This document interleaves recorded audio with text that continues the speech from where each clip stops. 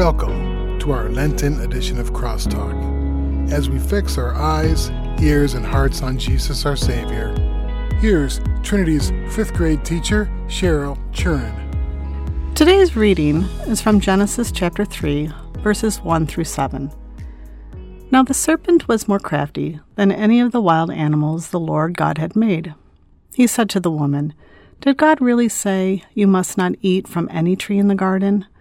The woman said to the serpent, "We may eat fruit from the trees in the garden, but God did say, 'You must not eat fruit from the tree that's in the middle of the garden, and you must not touch it, or you will die.'" "You will not certainly die," the serpent said to the woman, "for God knows that when you eat from it, your eyes will be open, and you will be like God, knowing good and evil."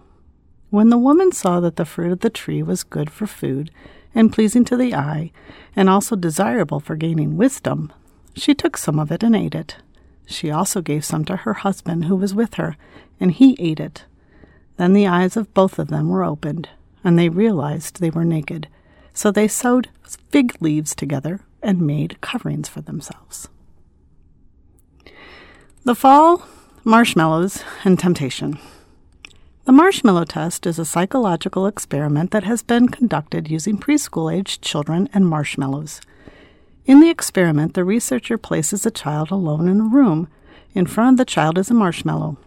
The child is told he can eat the marshmallow now, but if he waits until the adult comes back into the room, he can have 2 marshmallows. It's quite comical watching these little ones struggle with temptation. They can see the marshmallow, they can smell the marshmallow, they can even touch the marshmallow. They just can't eat it. The experiment is designed to measure the child's ability to delay gratification, but I also think that it measures the child's ability to resist temptation. And temptation is exactly what we are focusing on as we look at today's text from Genesis. Satan is indeed crafty. He will use anything at his disposal to trip us up. But knowing his tactics and how he works gives us a little advantage. You see, the devil seeks to get us to doubt God's word, reject God's word, and tries to get us to think that we are God-like and we can set our own standards and direct our own affairs. And that's exactly how he tempted Eve. When he questioned Eve, "Did God really say you must not eat from any tree in the garden?" He planted a seed of doubt, doubting God and his word. When Satan told her she would be like God, knowing good and evil, she was tempted into wanting to have control and be God-like. She even justifies her actions and her thoughts.